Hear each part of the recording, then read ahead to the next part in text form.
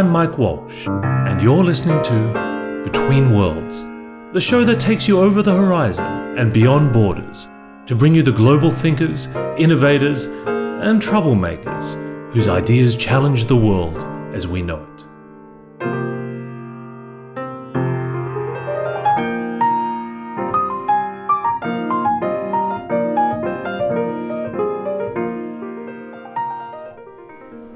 I'm here today in Istanbul with Tamer Nakisci. Hi. You call yourself an interdisciplinary designer, but I think that really understates how much you do, which is as much as an artist, sculptor, inventor. Thank you. And you know, Tamer, I originally came across your work, I realized about 10 years ago, when you came up with those incredible, conceptual prototype for Nokia, the Nokia 888. Yes, Nokia 888, yeah. And I think people would remember because there were some videos that went viral of this, this bendable wearable device that adapted itself to your situation, to your risk. And I just remember when I saw that because it really felt like just how different phones could be if we thought about them creatively. Yeah, well, I mean, the story about that is that Nokia they tried to envision the future of the future of the future of the, like mobile devices. And back then there was no iPhone, there was no touch screen, so only touch interface was on the ATMs, I think. Yes. So then I started to think about all these like technologies and everything that can go with that this mobile device. But at one point I said, because your product have to have a form, and all these technologies will have to fit into one form. And then I said, how can I choose that form? Because it's got so much, it has to be the perfect form, which doesn't exist actually. Yes. That's why I said maybe there will be technology one day which will allow you to, have a different form every day. So it doesn't have to maybe have like one form. So I said maybe it's just gonna be like a stripe with a touch screen. Probably it will be like flexible in some years, and then it will be flexible. You could put it on like your wrist, or you can. Then also I came up with the concept of I call it emotions, where you can send emotions to friends, like a heart shape, and then their phone turns into a heart shape and things like that. Yeah. So you really predated the emotions on the Apple Watch by 10 years. Yeah, I think so. I've seen some articles about that as well. A couple of years ago, people they mentioned also my name and that concept. It's really nice, but it actually just started by me looking at the future around 10 years ago, and just before that I was also working for Fiat in Milan in their concept lab. So that also gave me really nice perspective of what will happen in 2015, which is kind of weird because now we're in 2015. Well, what I thought was intriguing is your thought process, because generally when people think about the future, they look at technological specifications and they ask themselves, well, if our phones were 3 times faster and twice as much memory, what would they be like? Yeah. But your design principle, in a sense, was coming from a very different perspective. Well, I mean, I'm just thinking, how will all those things make us feel? Or how different can we feel in the future? How can all those things affect us, Are we going to be able to write our loved ones' names on the clouds in a virtual reality thing? I mean, that's the kind of interaction that can really affect us, because that's what excites me about the future. It's not about the technology, it's about how we feel. And I think it's got a lot to do with psychology and our own consciousness. Yes. So I was always looking towards that, but then there's also real life. So my whole life has been trying to find intersections where all those let's say imaginary world or these ideas can materialize in a way and turn into product. What did Nokia do with this concept? I mean, how did they process it? Well, they were very excited at the beginning, because I think that because in 2005 Nokia was at its peak of its game. It was the peak of its game. It was really my motivation was just to have this thing, make that video, and let people in Nokia, because they were designing and deciding all those things. So for me, the most important thing was that they was gonna see it. It was just that. That was my motivation. And I heard the news that I made it there, and they took me to Finland and everything, and it was they really couldn't really or didn't really go through with the concept and make it reality in that sense, but they developed another concept kind of based on that, which is called Nokia Morph, which is also kind of like transparent and you fold it out and everything. But I mean, in the end, we're also coming closer to this time, which really, I think the next, let's say maybe like revolution in mobile devices is going to be the flexible screen that everybody's like waiting for that. And it's not about technology, like we said, because it's like this interface being flexible is really going to affect a lot of things in our personal lives. It's going to change from like a hard device to something more, that we don't know how we're going to use it. Well, you'd hope so. I mean, in some ways it feels like mobile innovation has really kind of stagnated.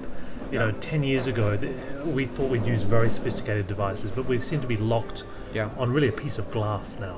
And there's not much at a design level. That's undesigned, because I mean, in a way that there's nothing to design. Yeah, you can make it thinner or thicker or smaller or heavier or lighter, but you don't have very many variables anymore. That's true. And something's going to change. I mean, that's going to come through like a material like revolution. I think the flexible thing could be that. But also that makes us realize that there needs to be some change at one point, and I think the change will not be technology, will not be material. It will be something more closer to our human selves that is going to get the game right and make us feel different, because now all these apps, all these things that we do, some of them really get the point and really they are like different. They make us feel good about like taking notes or taking pictures or like whatever it is, but I think more like philosophy is getting into so do you think technology. You think great design and great apps have a kind of an emotional reinforcement? Exactly. I would say emotions in this like story is the key, because that's what we like. We feel good, we feel good. We feel bad, we feel bad. It's all about how we see the world, and if these things can like change our perspective a little bit. You're right, and it feels in some ways in the interactive world we're very low resolution emotionally. I was reading yesterday that Facebook are now going to introduce emotional responses rather than just like. Oh. So you can say that you love something or you're angry, which still feels like 8-bit emotions, but it's better than 1-bit emotional responses. True. Just like a like button. It's better than I'm just a thumbs up.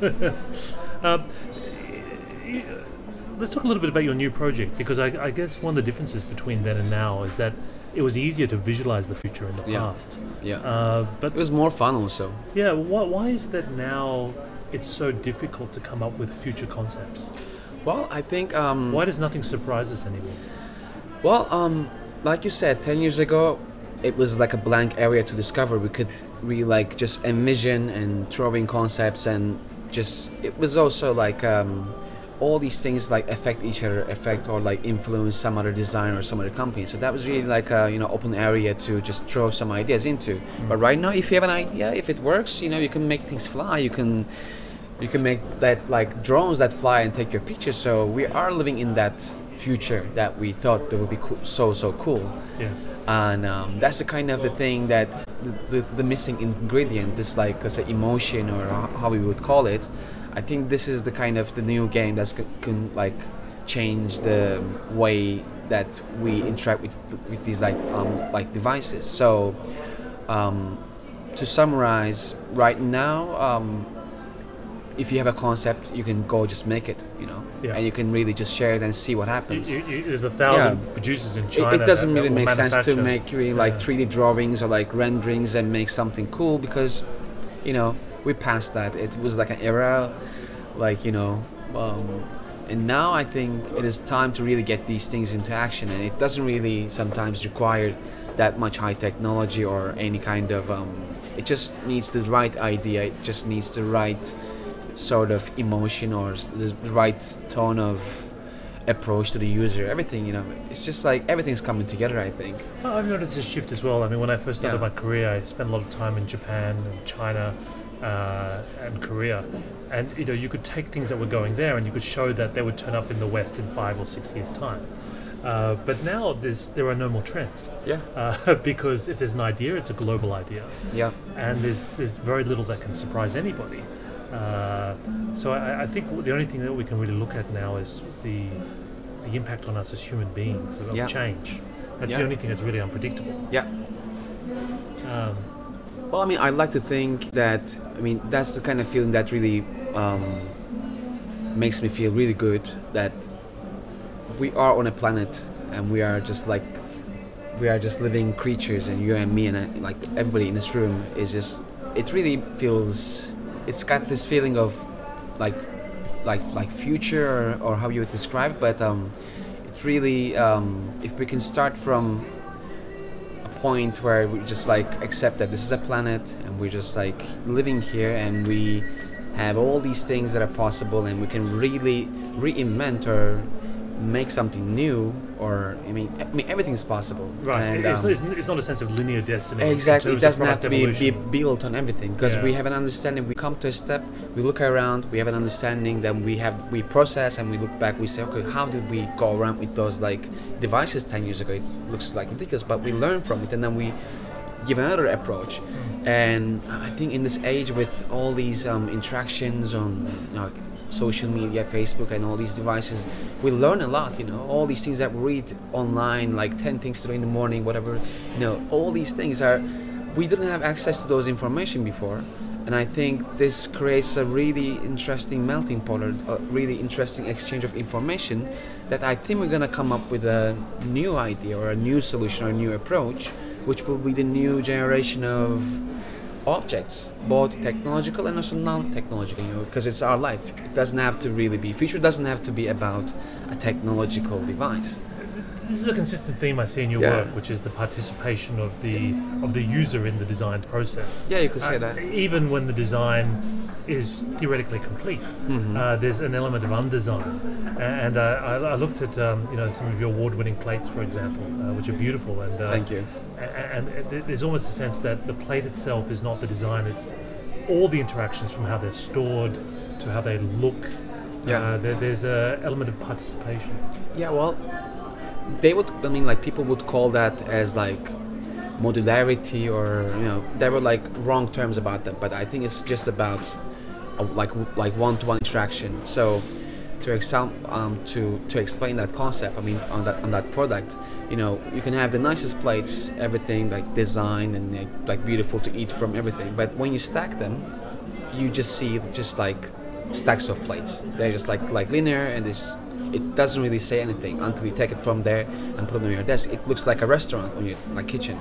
So that's what I realized, you don't really need a new plate, a new design. Maybe we could just add a little bit of touch. So I just made a little curve on the sides of the plates, which when you stack them, they start to create all these like patterns naturally, and it almost looks like sedimentary layers in rock. Maybe, but that's what it is, because like people love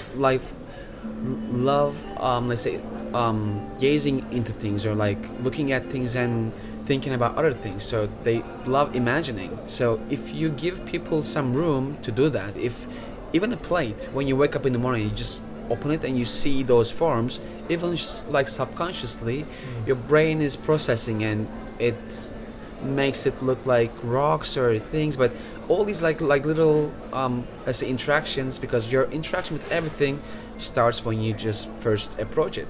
On this table there are like glasses and things and that, and everything is designed, everything has a designer, everything is trying to tell you something. Every form of every object here on the table is trying to, it affords its function. Yes, but it's trying to, it's almost like trying to tell you a story. It's trying to represent something. So it's all of these are like a character. We don't need that, I think. It could be functional, it could be just simple, but this emotional function that you wake up and you see these like patterns on your place, and then because they change every day, you are more conscious about it, and that's the point that I got with this like design, because you can have the nicest object in your house, but after a week or so you don't really see it. Your brain blocks it because it doesn't change. Right. And with this thing, it's so simple. Everywhere you put it, all these things make you appreciate it, and this really changes your experience. So is this really at the center of your idea of Undesign, of creating a space for the viewer or user or owner to complete in their mind what the representation of that object is. Definitely. It's not about, like modularity or creating something and co-designing or like do it yourself. I think these terms are all right, but I mean, there's a bigger picture, which is, we are all creative people. Everybody's creative. Everybody was a kid.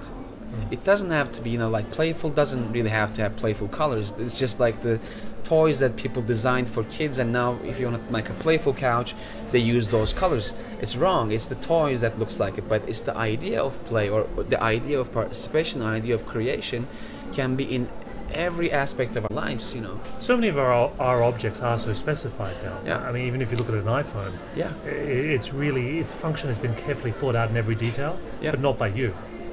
That's true, but you can change the, like this like background image, which is, I think, also quite, just a simple thing, but it's like your first interaction. Yeah. It just like pops into your mind. But I'm wondering how much of this applies to the digital world, because, when I think back 10 years ago, the websites we were using were a lot less specified. Mm-hmm. To me, it's the kind of the difference between MySpace, where you could make it look however you wanted, and Facebook, where it's so tightly defined. Yeah. Do you think in the digital world we've lost some of that sense of undesign? Well, I'm in a way happy with the fact that it is not very designed. Like these days, if you go make a website, it's not about the design, so you can just go online to a template or something. Just because it's more about the content. It's not about like impressing people. So it is also more like clean, clear, naked, which is also, I think, the right direction. I mean, it feels right for me. It makes it much easier for me to communicate my work. It's not about the design or that I have to change or follow trends. No, it's just about if I can present my portfolio in a nice way, then it works. So it's more utilitarian. Yeah, exactly. One of the other things that I have right in front of me are these wonderful little wooden blocks. They're hard to describe, but they're about 5 by 5 centimeters. They're in different colors. It makes me feel like being a kid again. This is connected with your brand, The Future is Blank. Yeah. Can you maybe explain a little bit about what these are and I guess how they fit into your vision? Well, as a designer, I've worked on many products and many projects, and to come up with something that is as simple or as strange as a cube was really different, and it really felt right. So it all started with like 10 cubes, 10 white cubes that I had for a project that lied around on my desk for 2 years. So I just started to, put them on my desk and like change their forms just every now and then. And then I just realized people come and really start to touch these blocks and start to make shapes. And because like every shape, every move that you make with every form changes the whole story and just gives you a new, let's say, emotion. So this went on like 2 years, and people were like saying, "We love your cubes, Tamer." And I say, "Okay, I'm a designer, and they're just cubes. Thank you very much, but what can I do with it?" So, but in a designer studio, there are always these things, blocks, and I also play a lot with like mirrors, because I also think mirrors are in a way really mysterious and futuristic, and it really is like that's the greatest invention, I think. So I was also like having all these little toys for me, which I didn't know, but people would see and say, "Oh, you can just make a lamp with this or with that." And if you're a normal designer, or let's say like a normal approach, you would take this idea and make it into a product and share it with people.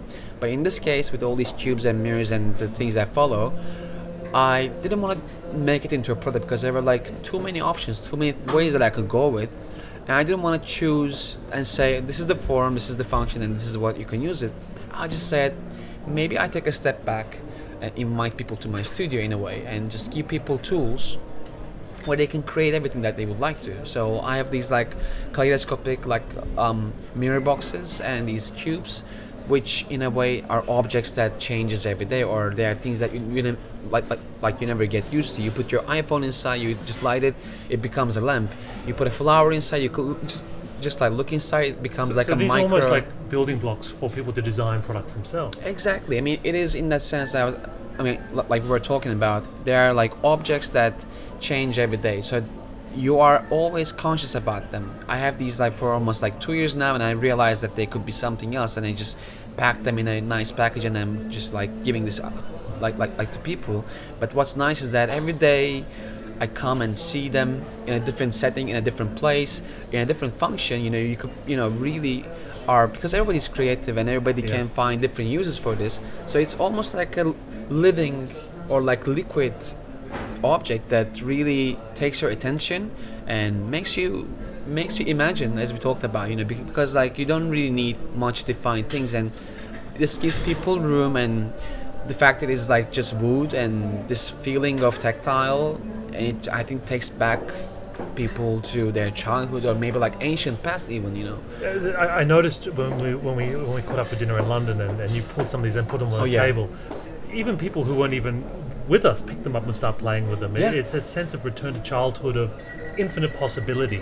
That's exactly what it is. I mean, I don't want to create a game or create a finished design, and as we like experienced that night, people were they saw them and they made up a game, and they were just having fun without us directing them how to do it or like what it was for. It was just tools for people, like creativity tools, or how you would describe it. It's really hard to describe, but it's really nice. And when you're like in like around, and it's really nice to see people come up with the idea, and it just lights up people's like faces, and in their eyes you can really see that it excites people, and it's really a really great thing for a designer. One of the things I wonder is this destined to be a Cerebral executive desk toy, or is there something, and I suspect this is true, that there's something deeper at work here, that in the future more and more of our technology will disappear. We'll have smarter objects, it'll be more embedded, it'll be more mysterious in a way, and this is almost like a prototype for the new ways we'll interact with technology in the future. I think so too, because like we said, we don't need plastic, we don't need glass, we don't need anything. I mean, we just need experience. And some certain materials really ring some bell in our body, Right. Especially, let's say, like fire, for instance. I have a new person that's coming up also about that. But fire, we have it for thousands of years for lighting and also heating, and then we find a light bulb, we just go back to say, okay, we just don't like need it, and candle becomes this like romantic thing, accessory, and it's not that. When you sit by the fireplace, you have this really strange emotion, and I think in the future we should have more fire, or we should have more things that are more natural, more... that connect with our fundamental humanness. Exactly. Yeah. By natural, I don't really mean that going back to the woods and living in that way. No, because we're a big civilization, and I think we have this understanding, and I think in our understanding we just have to like strip back some layers and get back to the fundamental things, like you said. And this could be a really, I call it for this sense, I call it like undesigned, because we don't need designers, we don't need things that are really like defined and that tells us things. It's just the world can be a more magical place, and maybe it really is. So many of the objects we use in life can be separated from their underlying form now. I mean, a telephone doesn't have to be a piece of glass. Yeah. A telephone could be anything in the future. Yeah. So could a music player or any of the technologies. So, one thing that I wonder when I look at this, I go, is that if we want to reconnect with our materials that were at the birth of our humanity. Exactly. There's no reason why a phone should be made of wood and be square. Exactly. Well, I mean, in that sense, I'm just trying to take people to a stage where they believe everything is possible, and that stage is, I guess, when you were a kid, because you were new on this planet. Everything was new, everything was possible, and a flexible mobile device, or all these things that we think about, for a kid, it's not a spectacular idea. It's just like, of course, why not? And as we grow, we have all these things. But I mean, this story just continues. As as you grow up, you get the rules. But come on, we have all these things now happening, and then I think we can really crack that thing, and then we really can build a new approach to things. And Futures Blank is trying to do that, and it's just the first step. It starts with a cube, a fluorescent orange cube, and some mirrors, and then we're gonna really see what's gonna happen. Also, for me, it's a blank story, because I really didn't plan on doing these things, and now it's really like getting bigger and bigger. I also made some hats, which I wasn't intending to make hats actually. I was just making forms, and I from felt for a project, and I took them to the exhibition, and my friends were saying, "Oh, we saw your hats," and I say, "Okay, they're forms and the hats." But then lots of people told this to me. I was going to this costume party and put them on my head. It looked nice as a hat, but I didn't really intend to design it. It was also undesigned, because the shapes of them are more like rock shapes, but it's not about the form. That's when I like realize design is not about the design. Design is not about saying a specific sentence. Those forms do not mean anything. It's just a feeling. I mean, if you're in the nature, you don't go around and say, oh, I love this, like this design of this rock, I really love this curve. Or you go into a cave, you don't go like this architect made this place like that, so the light comes in through like this. It's not like that, you know. It's just we are more like, in a way, ergonomic. We go into things and we just appreciate it as the way it is. So things can be less designed and give more room for people to imagine things. And especially in a world where, you know, nanotechnology means we will literally be able to reconfigure technologies and shapes. That's also some other exciting thing. I mean, I'm just trying to create a base for myself, because this is what I'm going to put my life into. I mean, I've been called as a futuristic designer for like, let's say, forever, but I really didn't accept that term in that sense. But now, as the description of future, like consciousness and everything is changing, and now everything's coming together, and meeting with people like you as well, it really feels so exciting again to build a new future, you know. Tim, it's great to hang out. Yeah, thanks for being on the show. It is, definitely. Cheers. Is. Bye.